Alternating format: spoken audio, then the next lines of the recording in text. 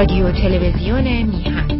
برنامه‌های ما را در شبکه‌های اجتماعی به نشانی میهن تیوی وان دنبال کنید. همچنین پخش زنده رادیو و تلویزیون میهن همراه با مقالات تحلیلی و تازه‌ترین اخبار جهان به زبان انگلیسی در وبسایت ما به نشانی mihantv.com در دسترس شماست.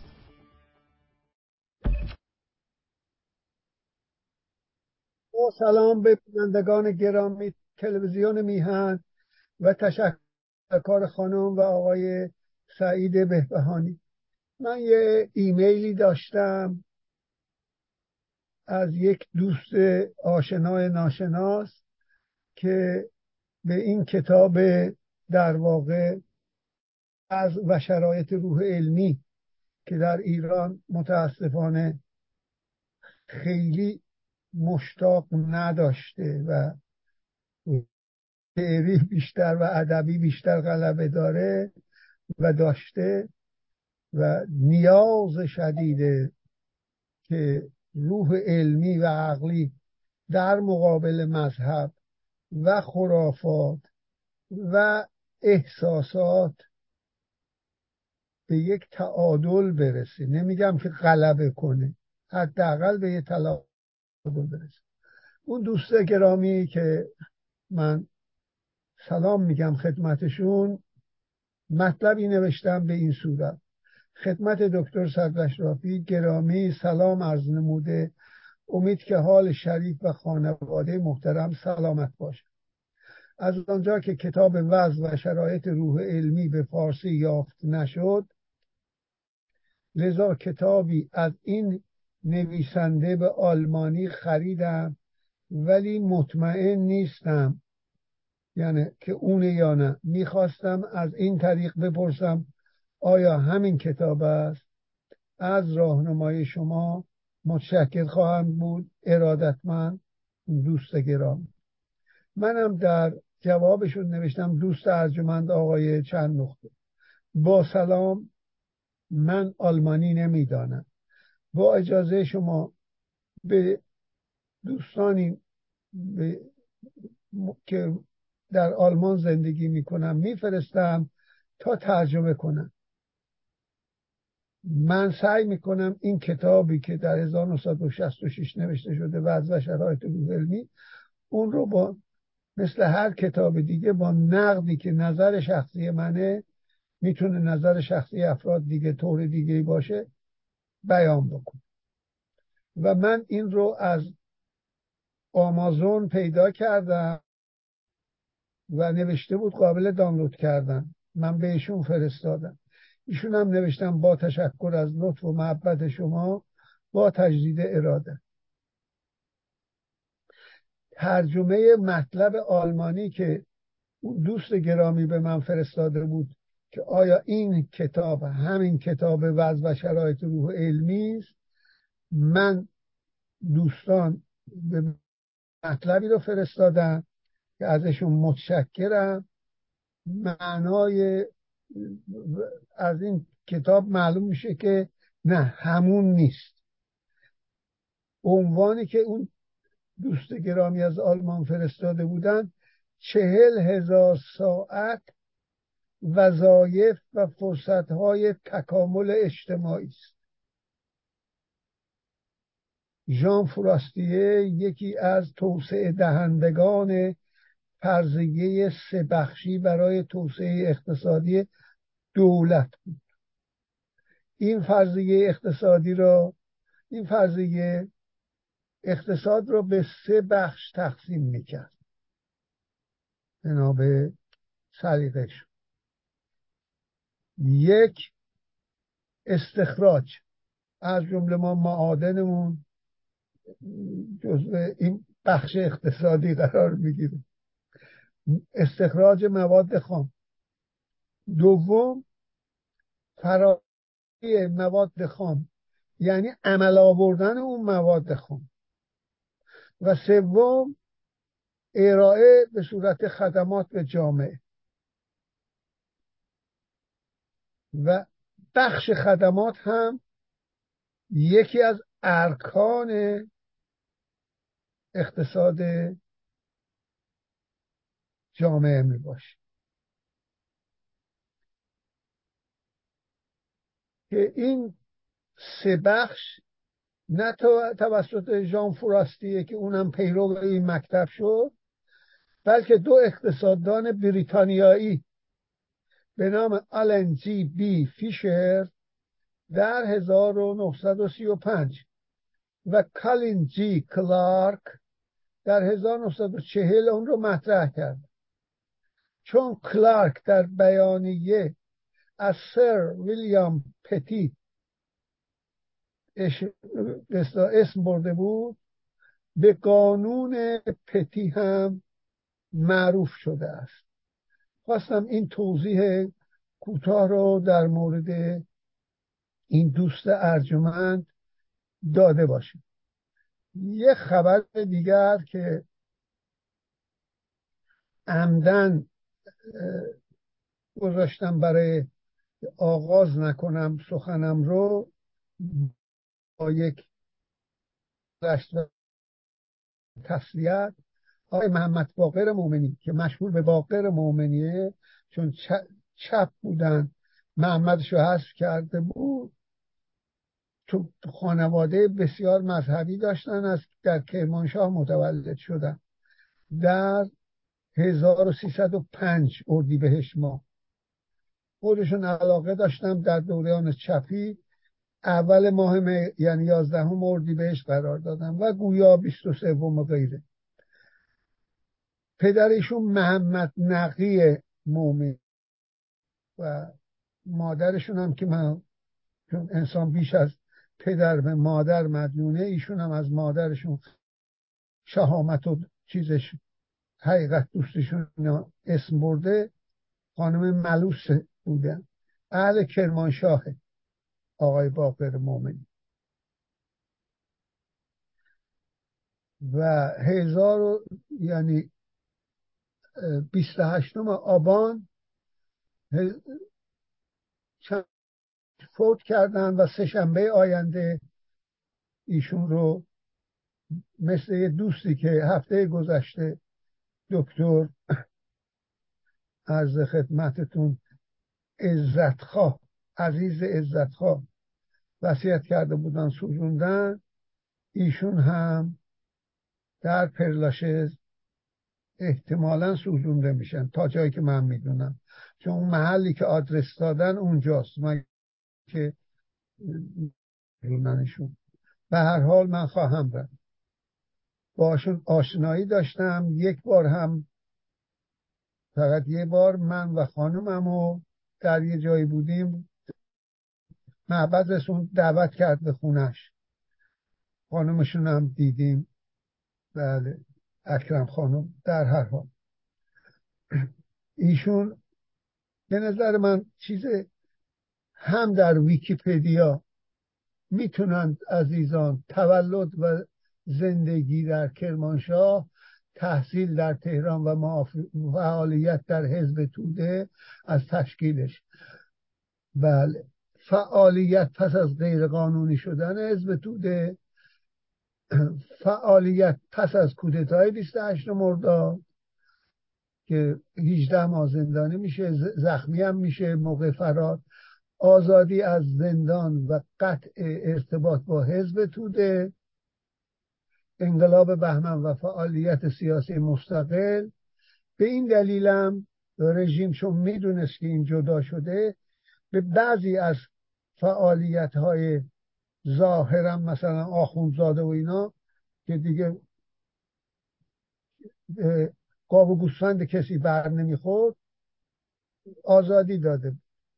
اما واقعیت این بود که سانسور، ساواک وجود داشت و هیچ انسانی نمیتونه منکرش باشه. و قول میدهم که دیگر تکرار نشود شاه، دلیل همینه. صدای انقلاب شما را شنیدم. بله، انقلاب بهمن و فعالیت سیاسی مستقل، خروج از ایران و مهاجرت به فرانسه که در فرانسه فوت کردن. یه اولین بار آقای بنی طرف این رو به واتساپ من فرستاد. اونم بازخوانی میکنم چون خیلی فشرده و خلاصه. با ایشونم همدیگر رو خوب میشناختن، عضو کانون نویسندگان بودن. اینه که بازخوانی میکنم. باقر مومنی، مترجم، تاریخ نگار، پژوهشگر سیاسی، امروز یک شنبه گذشته که چنان که اشاره کردم 28 آبان ماه میشه در گذشت. او در اواخر دهه 40 و دهه 50 شمسی از نماد فرهنگ مداری و قامتی فرازتر از هم روزگارانش بود. ما دانشجویان و فرهنگجویان آن دوره تحت تأثیر نوشته ها و اندیشه های چپ و رادیکال او در آن زمانه بودیم. مقدمش بر تاریخ جهان باستان و تاریخ قرون وسطی و کتاب درباره مشروطیت و معرفی اندیشه های میرزا فتحعلی آخوندزاده بعدم آدمیت چیز کرد که ستایشگرانه صرف بود و کتاب درد اهل قلم نقد کرده به درست و کتاب درد اهل قلم او را مثل کاغذ زر می خریدیم. کتاب اخیر او در واقع سخنرانیش در انستیتو گوته دیگه گوته نیست، در مهر 1356 که پاتوق 10 روزه ما بود و یکی از عوامل انقلاب 57 محسوب می شود، نقد جسورانه مومنی بر اندیشه های امیر حسین آریانپور، دکتر بامیان که زمینه جامعه شناسی رو ترجمه کرد، در قبل از انقلاب او را در سالهای نخست پس از انقلاب به ناقد جدی حزب توده بدل کرد. در این نقد و خصومت ناصر پورپیرار، ناصر بناکننده که همان 12 قرن سکوت رو سری کتاباشو نوشته، البته با انگیزه های متفاوت در کنار او بود. او هم نقد حزب توده کرد، یک کتابی هم کیانوری و احسان طبری رو به نقد کشید آقای ناصر پورپیرار. بله اینجا شد یه بار دیگه میخونم. بله. او در سالهای نخست پس از انقلاب به ناقد جدی حزب توده بدل کرد، نقد امیر حسین آریان. بله. نقد و خصومت ناصر پورپیرار، ناصر بناکننده اسم اصلیشه، البته با انگیزه های متفاوت در کنار او بود، یعنی باقر مومنی، بی آنکه اشتراک فکری با هم داشته باشند. پس از انقلاب هفته‌نامه صدای معاصر را منتشر میکرد. باقر مومنی مجله وزینی به شمار میرفت. او عضو کانون نویسندگان ایران هم بود. در ماه‌های نخست انقلاب من و محمد جواهر کلام، مترجم عرب اهوازی که همکار باقر مومنی در یک پژوهشگاه بود، به واسطه شخصی با نام فیوزات کوشیدیم تا با او در رابطه با مسئله خلقها، ملیت‌ها منظور، از جمله خلق عرب پژوهش و فعالیت کنیم. خانه‌اش در آپارتمانی در شمال غربی میدان آرژانتین تهران بود که گاه به آنجا می رفتیم. او زبان عربی را می دانست که در پژوهش‌های تاریخی از آن بهره می گرفت. باقر مومنی تا همین اواخر با جواهر کلام در ارتباط بود، مکاتبه داشت. تنها کتابی از باقر مومنی که در خارج خواندم کتاب سرزمین عرب در آستانه حاکمیت اسلامی است که بخشی از آن واقع بینانه درباره وجود عرب‌ها در قبل از اسلام در ایران از جمله از اهواز تا کرمان سخن گفته است. در سال 2019 که در پاریس بودم متاسفانه نتوانستم با باقر مومنی دیدار کنم چون بیمار بود. او هنگام مرگ 97 سال داشت. یوسف عزیزی بنی طرف، دمشون گرم، خیلی مختصر و مفید. حالا من برگردم به دنباله کتاب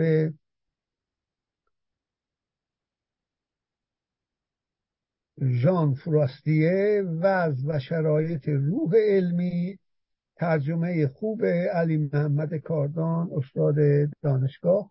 رسیدم به بخش سوم، اندیشه آدمی و جهان محسوس. اینجا میخواد در اون زمانش صحبت کنه که آیا جهان محسوس ما همان جهان عینی واقعی است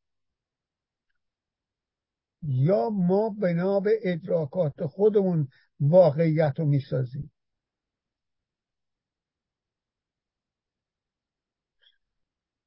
یک تیتر 100,000 سال، هزاران پرتو از همه روشنی ها این دیدگان فناناپذیر را فرا گرفته است.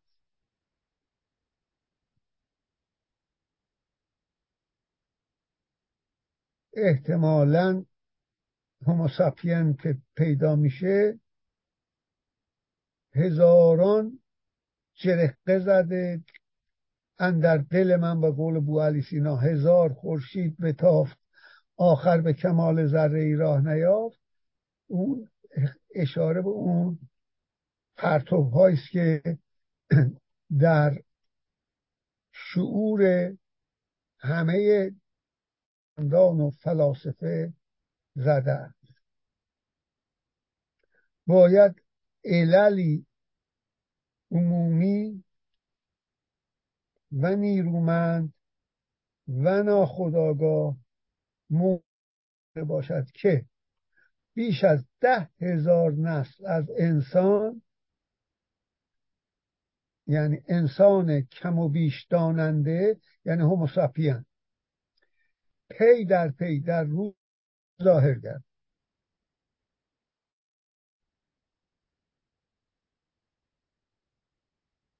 بی اینکه به نحو جدی، چنان که در ظرف 3 یا 4 قرن اخیر با توفیق روزافزونی اتفاق افتاده، از اجزا و عناصر جهان محسوس، یعنی قابل حس، فهرستی ترتیب دهند. اول دفعه مندلیف چیز کرد. اگر این و بعضی هم که زمان پیش بینی کرده بود که مثلا این بین این عنصر آ بین عنصر ب و س قرار داره، وقتی کشف شد گفت تصور نمی کردم به این زودی شاهد پیش بینی های درست خودم باشه.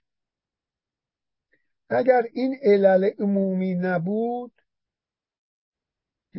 این انقلاب به وسیله نیوتن و لایبنیتز، جبر، قابله محمد ابن موسی خوارزمی معادلات درجه 1 و عمر خیام نیشابوری معادلات درجه 2، که اینا بزرگترین و مؤثرترین دانشمندان دنیای اسلام هستن، این 2 نفر. چون اینا نبودن نیوتن نمیتونست بدون این مقدمه بره جبر آنالیز رو با لایبنیتز هم در آلمان کشف بکنه. وقتی جبر آنالیز یعنی به بی‌نهایت کوچک کشیده شد و مطرح شد، ما تونستیم تجربیات خودمونو با فرمول‌های ریاضی بیان کنیم، چگونگی اونها رو بیان کنیم. چرایشون رو نمیدونیم هنوزم بعضیاشون، اما چگونگی علمه. من میدونم که هر چیز که میفته F = M' بر D2 میفته. فرمول نیوتن. اگر این علل عمومی نبود بایستی گروهی چند از گروه‌های انسانی بیشماری که در روی زمین زندگی می‌کردند مانند ما آنها را از میان بردارند، اون اشکالات. اگر این علل نیرومند نبود 30,000 یا 100,000 سال برای آنکه موردی استثنایی پیدا شود کافی بود. اگر این علل ناخودآگاه نبود میبایستی بشر برای این بانی خود یا درمانی پیدا کند و یا به یأسی بی‌نظیر و بی سابقه دچار شود. زیرا این ناخودآگاهی و بیخبری دیدنی و هویداست. همه میتونن ببینن مسائل ناخودآگاهی و دیگران. آیا در میان ما کسی هست که از ادراک نادرست خود از امر واقع شکوه کنه که من نمیتونم درست بفهمم افتادن اشیا چرا میافتن؟ میدونم جاذبه جذب میکنه، چگونگیشو میدونم، چرایشو نمیدونم. این را هم من همیشه شرافت در علم اصله، در سیاست راحت میذارن زیر پا. موریس مترلینگ میگه بنا به قانون نیوتن دو چیز همدیگر را به نسبت جرمشون و عکس فاصلهشون مجذور فاصلهشون جذب میکنن. چرا؟ جواب میده برای اینکه معلوم نیست. ما میدونیم چگونه جذب میکنه. وقتی دانشمندی به نیوتن خطاب میکنه که میگه اگر قدرت خدا دخالت نداشته باشه فکر نمی‌کنم جاذبه به تنهایی بتونه بد جوری مذهبی بود کرات رو دور خورشید بچرخونه. میگه وقتی دانشمندی در مقابل عظمت اسرار خلع سلاح شده باشه و نخواهد بگوید که چیزی نمیفهمم، در کتاب قانون بزرگش نوشته کارش به اینجا میرسد که چون فرد ساده‌ای، ببخشید یعنی ابله، دست به دامن خدا می آویزد و کلمه ای را سپر جهل خود می سازد که از تمام مفاهیم بیان انسانی مبهمتر و غامض‌تر است.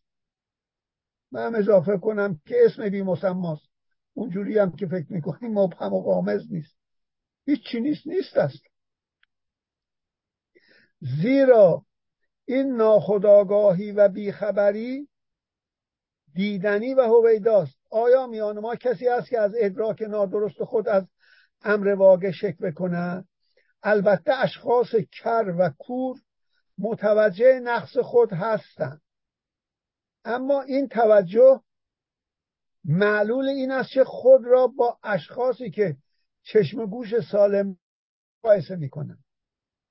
اما اشخاص سالم هرگز به جد گمان نمیبرند که ممکن است موجوداتی با سه چشم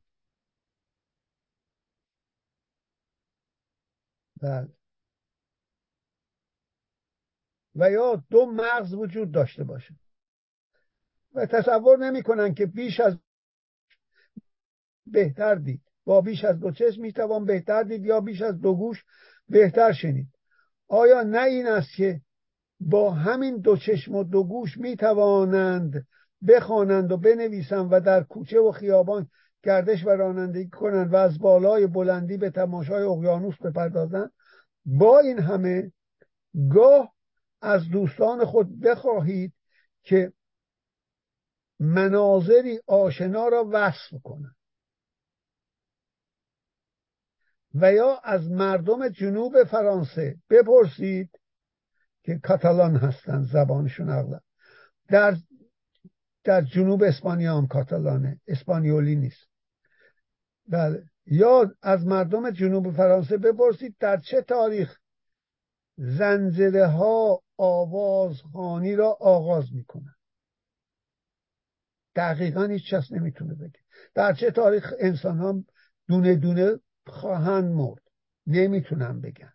اینا جزو همون مجهولاتن، جهلن، حتی هیچ کس نمیدونه مگر مریض باشه، قابل پیش بینی باشه. هرگاه از اینکه شما را آدم عجیبی بدانند پروایی نداشته بپرسید مجسها چند پا دارند، پلکان چند پله و صدا چند دهم ارتعاش. اینها از نظر علمی قابل بیانه. و حرارت هوا چند درجه داره. هرگاه راجع به جاده‌ای که به راه آهن یا فلان دهکده نزدیک ختم می شود سوال کنید، بله ببخشید، هرگاه مایل باشید بدانید که تاریخ تولد و نام نوادگان فلان مادر بزرگ چیست، متوجه خواهد شد که علم به واقع نه چندان وسیع است و نه چندان دقیق. بعضی از سوالات رو ما نمیتونیم جواب بدیم، به دقت جواب بدیم. میدونم که بیش از 100 سال انسان عادی عمر نمیکنه، اما هیچ کس نمیدونه کی خواهد مرد. البته ما فکر میکنیم و این فکر در اعتقاد ما نسبت به خود ما مدد میکند که چیزهایی را که نمیبینیم و اندازه گیری نمی کنیم یا به خاطر نمی آوریم بی ارزش و بی فایده تلقی میشن. که چی؟ اما موضوعی که در اینجا مطرح است ادراک واقعیت است، نه بودن و مفید نبودن آن. به علاوه باید اعتراف کنیم به این که فی المثل در مورد شهود در عدالت واقعیت مفید نیز درست ادراک نمی شود. عدالت چیه؟ طبعا نسبیه. اون که برای یکی عدالته، اون یکی ظلمه. اموال ثروتمندان رو بگیرن و سرمایه گذاری کنن، عایداتشو بدن به فقرا، از نظر اونا عدالت، از نظر سرمایه‌داران ظلمه. بی سواد رو با دانشمند در یه جا قرار بدن ظلمه. هرچند از نظر بی سواد در آلبانی یه زمان انور خوجه میخواست این کارو بکنه، دهاتی ها رو آورده بود استاد دانشگاه. من یه اجاره نشین داشتم، جزو 2 نفری بود که اسمشون در لیست دانشمندان قرار داشت در زبان آلبانی. ایشون گفتش که من از کمونیسم زده شدم به خاطر اینکه دیدم منو بیکار کردن، یک دهاتی که چی نمیدونه آوردن که بذار اون دست بکش، تو هم برو زمین رو شخم بزن. از این افراطکاری ها. اما موضوعی که در اینجا مطرح است ادراک واقعیت است، نه مفید بودن و مفید نبودن آن. به علاوه باید اعتراف کنیم به این که فی المثل در مورد شهود در عدالت واقعیت مفید نیز درست ادراک نمی شود. من کسانی را دیدم که بیهوده در زمین باغ خود طلایی را که هنگام جنگ در زیر خاک پنهان کرده بودند جستجو می کردم. من از دارندگان که دیگران اومدن بردن دیگه، من از دارندگان دیپلم متوسطه شنیدم که میگفتند که ماه از زمین بی سواد بود، ولی از اینا ایشون اتخاذ سند میکنه. به هر حال یه از نظر کمیت وجود دارند. فاصله ماه از زمین بیش از فاصله خورشید از زمین است. به علت رنگ پریدگی و گرم مهتاب همین اختلاف فاصله است که فاصله زیاده یعنی چیزه. عده دیگر سوال میکردن که آیا جنگ 1870 میان فرانسه و ایتالیا واقع شده یا میان فرانسه و آلمان که آلمان بوده. اما هرگز هیچ کدام از این افراد را بابت جهالت خود نگران ندیدن. داره این نقطه رو انگشت میزنه که این جهالت ها ما را نگران نمی کنه. میگیم بی ارزش، بی فایده است. همون بالا اشاره کرد. بشریت برای تشریح یأس کسی که در عالم مجهولات غوطه‌ور است انتظار موجود استثنایی مانند کیرکگارد یا ژان پل سارتر را میکشند نظیر اینها بشه. اما هیهات این مخترعان دلهره نیز همین کیرکگارد و سارتر خود هنوز در آن زمینه به این مرحله نرسیدند. به نظر من سارتر اون موقع زنده بود دیگه.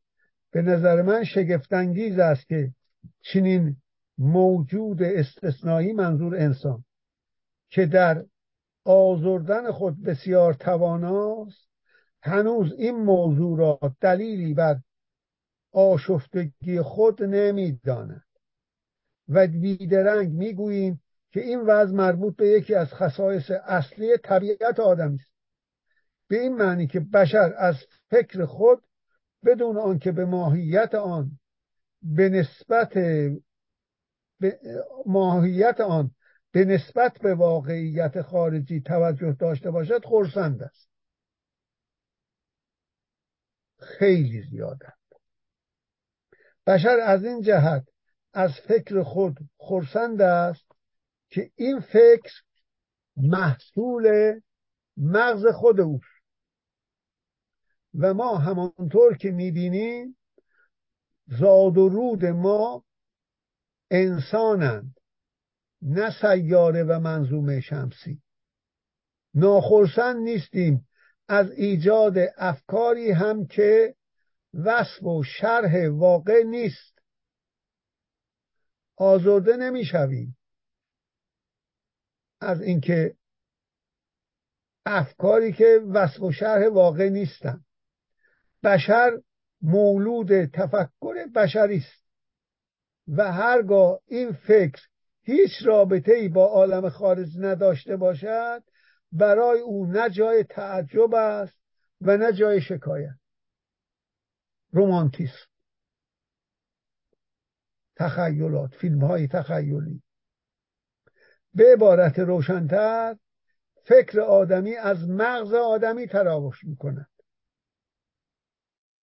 روح و نمیدونم هیچ چیزی وجود نداره طبعا، ولی این مغز بنا به داده هایی که گرفته فکر میکنه، خود به خود فکر نمیکنه.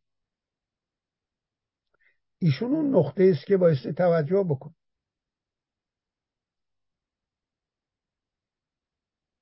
و خودشون چون آگاهن به نظریه کلود برنارد، من مشاهده میکنم، بعد مشاهده‌مو آزمایش میکنم، یه فرضیه اولیه میسازم که سنگ میفته، میبینم همه چی میفتن، میرسم به تئوری علمی نیوتن. اما وقتی میبینم که هواپیما سرعت بگیره میتونه از زمین بلند شه، خب هواپیما میسازن. از جاذبه میتونم یه مقدار درم یا قمر مصنوعی بسازیم که به کلی بره بچرخه دورش، یا از منظومه شمسی هم حتی خارج بشه، مثل 2 تا چیزی که آمریکا فرستاد وایاژو فرستاد. به عبارت روشن‌تر، فکر آدمی از مغز آدمی تراوش می‌کند و پیش از آن که به ساختمان‌های جهان خارج مربوط باشد، به ساخت‌های زیستی این مغز مربوط است. مربوطه، ولی من در علوم تجربی دقیقاً سنگو میندازم، فیلم ورد میدارم، میبینم اونم مثل من دید دستگاه. پس اون مغز نداره که فکر کنم که اون چی من دیدم محصول مغز منه.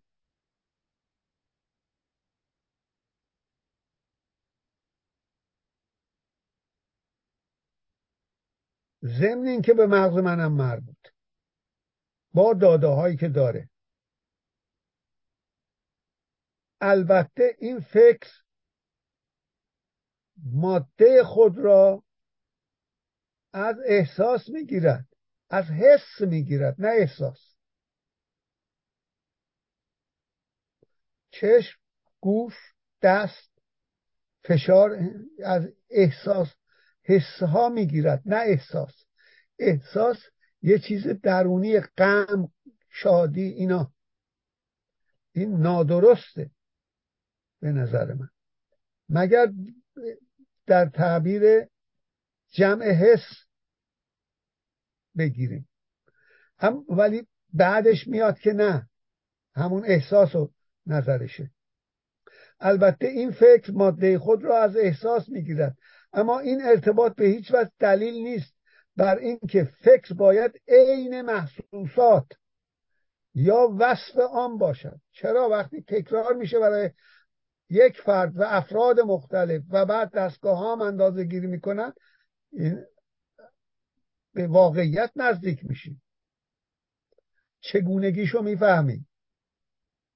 چنانکه بدن انسان هم گرچه از اشیایی تغذیه میکنن، این مثالش جالبه، درست هم است، که از جهان خارج ریشه میگیرن، اما این اشیا را عیناً دوباره نمیسازن و هضم میکنه، تبدیل میکنه به موادی که به مغز و اعضای دیگر بدن مفیدن.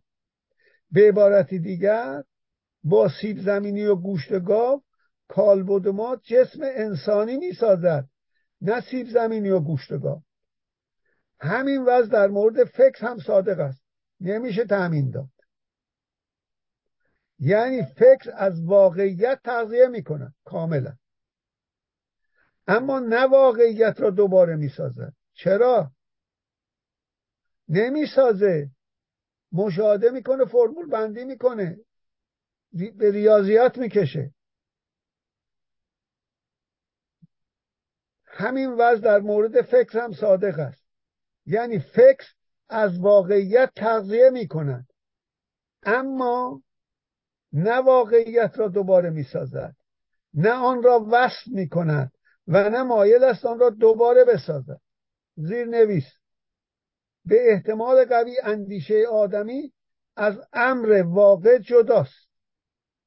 معلومه تجریدی جداست. من میدونم که سنگ میفته، ذهن منه اون افتادن سنگ، یا این مدادی که دست منه، اون در ذهن منه، ولی متکی به تجاربه. به احتمال قوی اندیشه آدمی از امر واقع جداست. احتمال نوشته. به همان اندازه که جسم او هم مستقل از غذاست. قیاس مع الفارق اینو میگن عرب ها.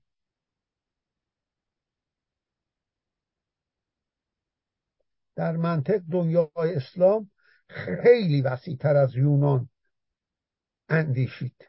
بله، به همان اندازه که جسم او مستقل از غذاست، هرچند غذا برای حیات او ضروری است. به عبارت دیگر، جسم به کمک محیط خارج متغیر و تغییر پذیر، محیطی مستقل که تابع انتظامات مخصوص به خود است میسازد. این موضوعات زمینه مناسبی برای تحقیقات آینده است. اینجاش درسته. پیرو اندریس در کتاب حیات و احتمالات 1942 پایه‌های نظریه ضد تصادف را که مربوط به موجود زنده است پیریزی کرده و اخیراً نیز این نظریه را به پیوندهای روانی نیز تعمیم داده است. به روزنامه انجمن آمار پاریس ژوئن 1965 رجوع شود. دنیا اینجا یه حاشیه میزنه. بعد از اون موقع هنوز خیلی بالا نیومده بود. عدم قطعیت هایزنبرگ ما را به این نتیجه رسوند که در هر جا که بتونیم سرعت و محل یک شیء رو با هم تعیین بکنیم، ما در علیت نیوتن، اینو من در آوردم، ما در علیت نیوتن قرار داریم. قانون علت و معلول وجود داره. ضد تصادف به اصطلاح. هر جا که دنیای اتم، دنیای نور، ذرات نمیتونیم و نخواهیم تونست تا جایی که علم اثبات میکنه، هایزنبرگ اثبات میکنه که حاصل ضرب وضع یعنی کجا هست در سرعت مساوی عدد پلانکه، نه صفر نه یکه. این بالا بره تعیین کنم کجاست، نمیتونم بدونم با چه سرعتی میره. تعیین کنم با چه سرعتی میره، نمیتونم بگم با کجاست. در یک عدم قطعیتی از تعیین اینها قرار داریم. دنیای تصادفه در این معنای علمی که پاسکال مشخص کرده. من یه تاس میندازم، 6 تا جهت داره، یکیش میفته، احتمال 1/6.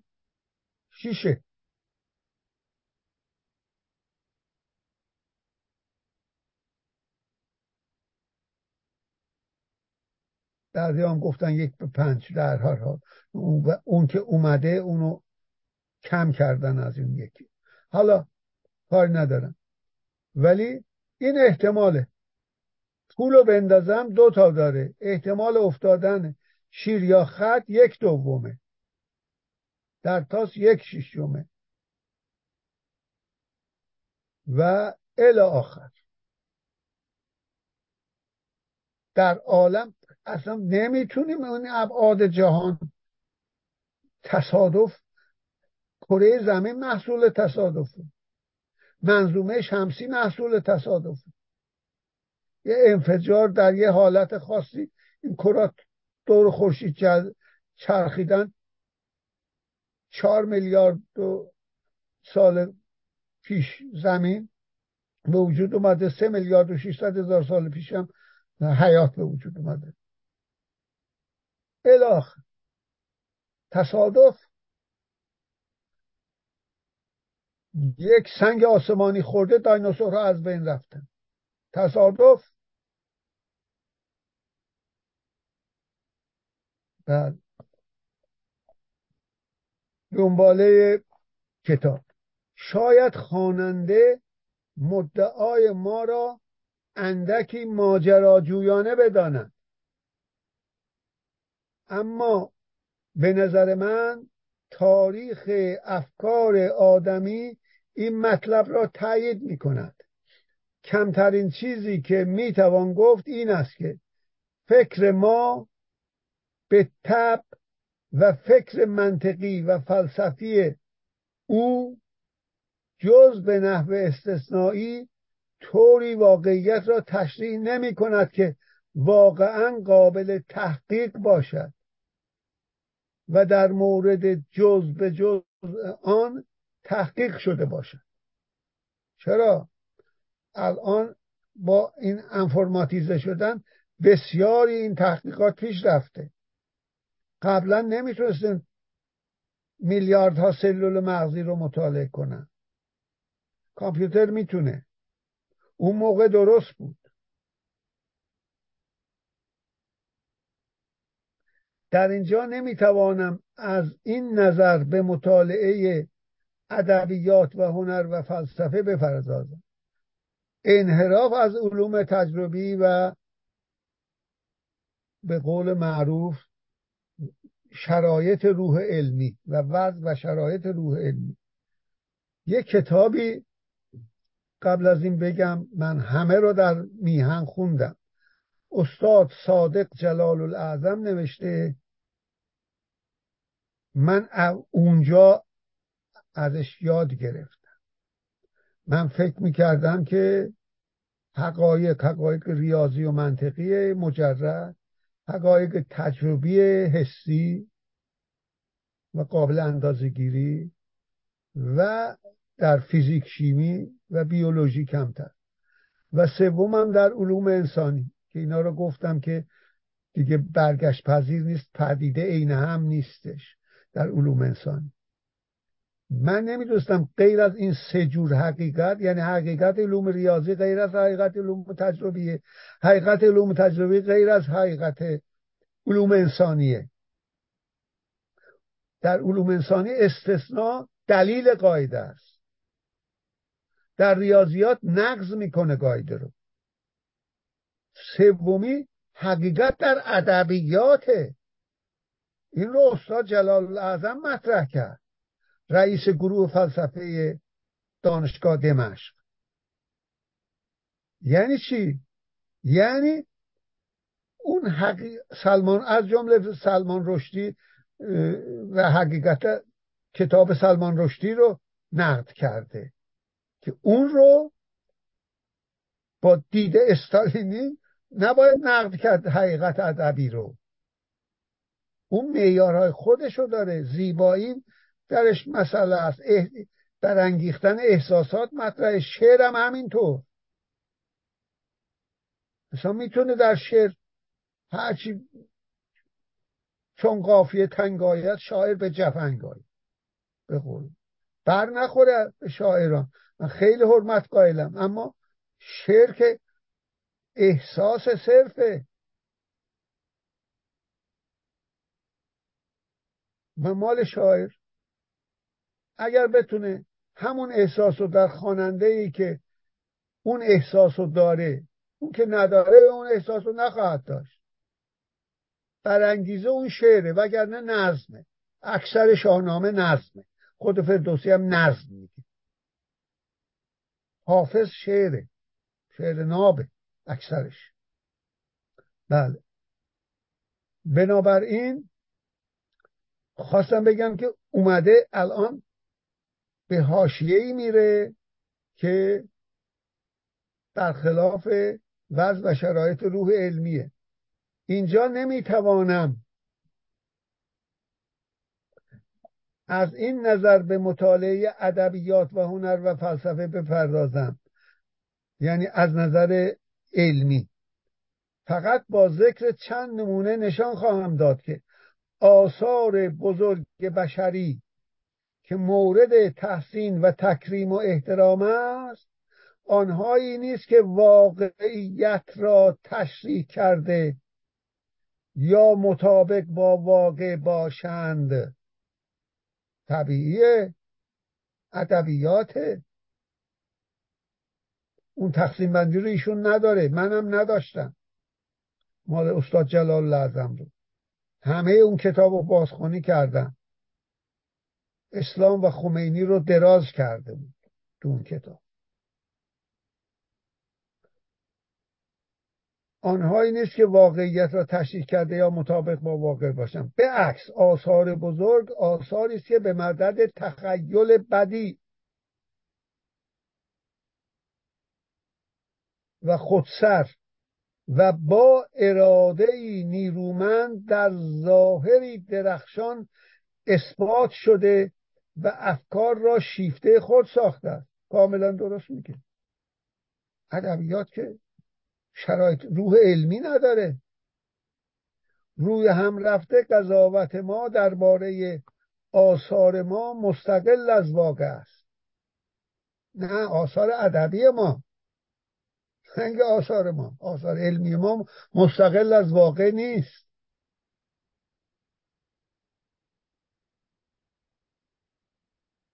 من مجبورم نظر خودم رو در نقد کتاب بگم. روی هم رفته قضاوت ما درباره آثار ما مستقل از واقع است و این سنجش و برای سنجش آن مقیاسی خارجی در دست نداریم. کاملا درست میگه. در ادبیات اینجوره، نه در فلسفه. بی خود قاطی کرده هنر و ادبیات رو با فلسفه. فلسفه پیشگام به قول راسل و دنباله علم، استدلالیه، عقلیه، نه احساسی. راسل در مقدمه تاریخ فلسفه غرب به درستی میگه چیزی که الان برای فلسفه مونده اینه: مطالبی رو که علم نمیتونه الان جواب درست و دقیق به اونا بده، فلسفه علمی میاد برای آن راه حل‌هایی پیشنهاد میکنه تا راه علم رو باز کنه.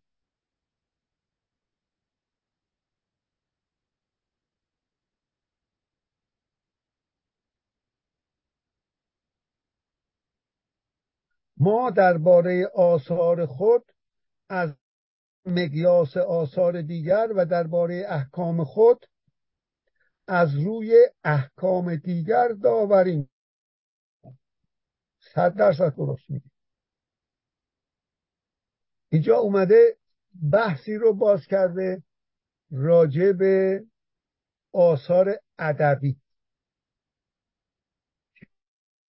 البته نسبتاً طولانیه و من در وقت باقی مونده یه مقدار این آثار ادبی رو بازخوانی میکنم.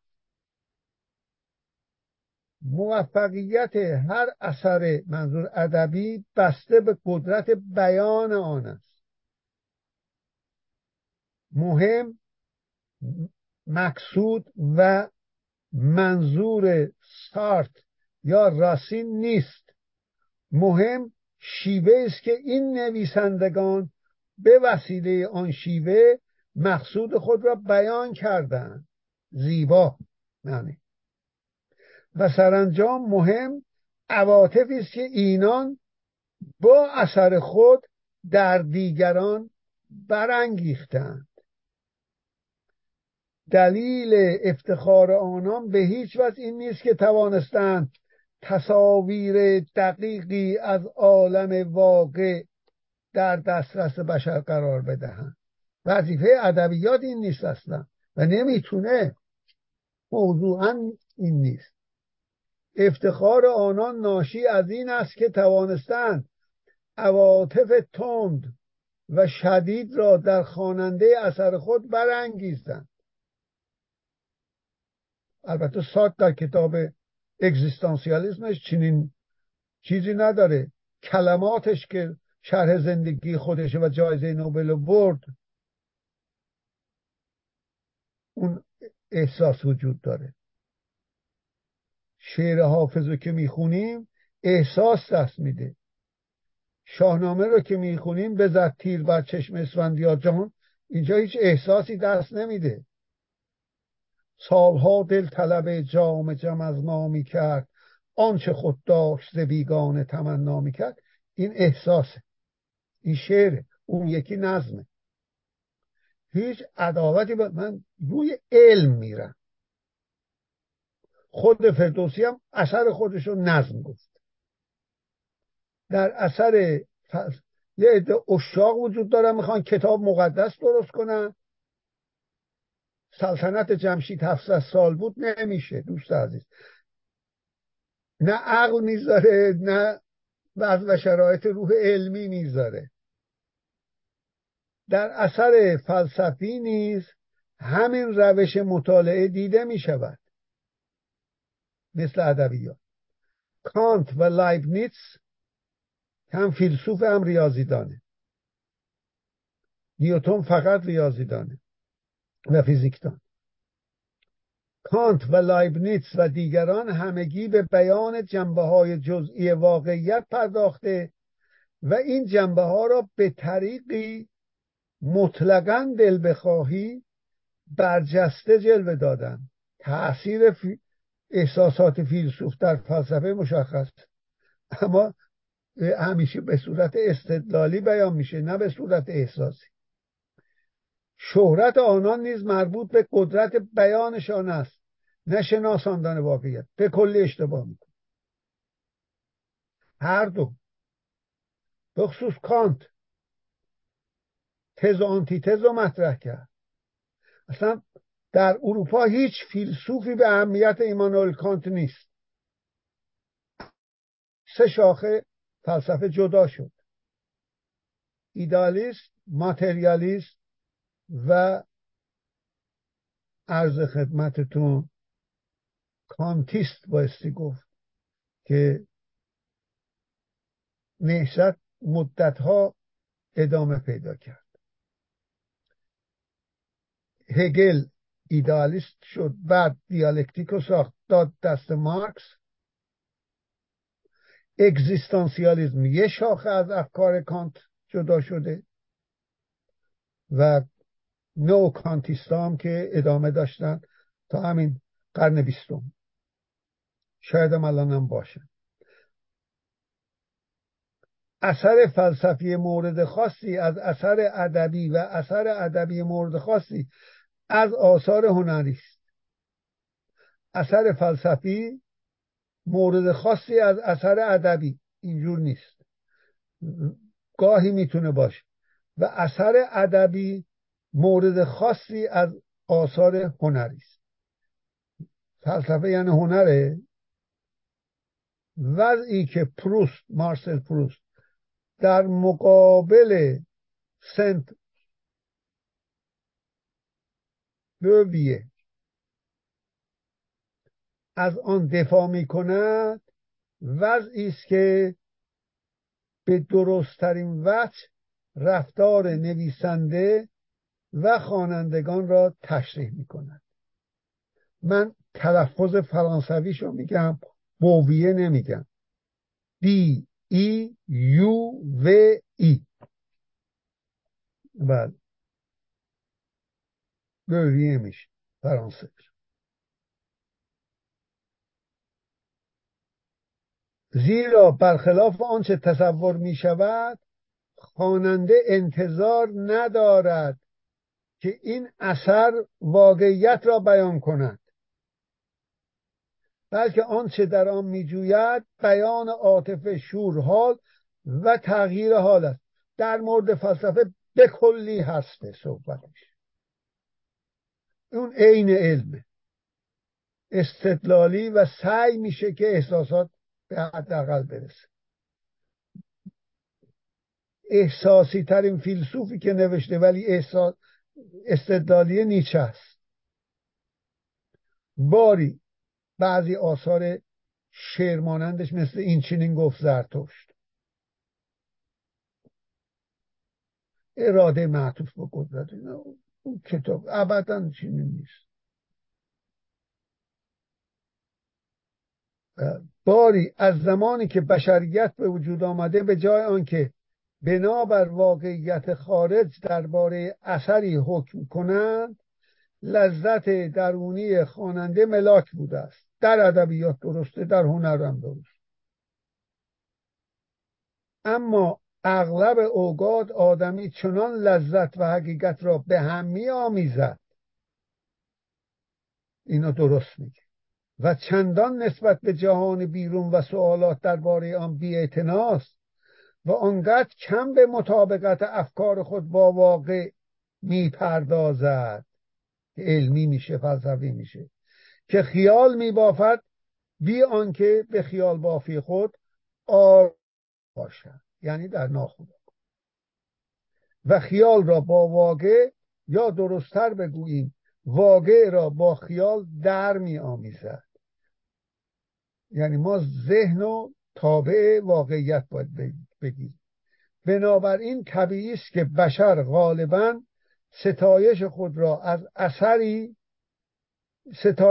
از اثری را دلیل واقع بینی آن اثر و خوب دیدن نویسنده آن و صفاتی نظیر این، در حالی که نقد محتوایی یک اثر از استرکتورالیسم میگم، از نقد قالب اون جداست. یک شعر ممکن از نظر قالب زیبا باشه، از نظر محتوا پوچ.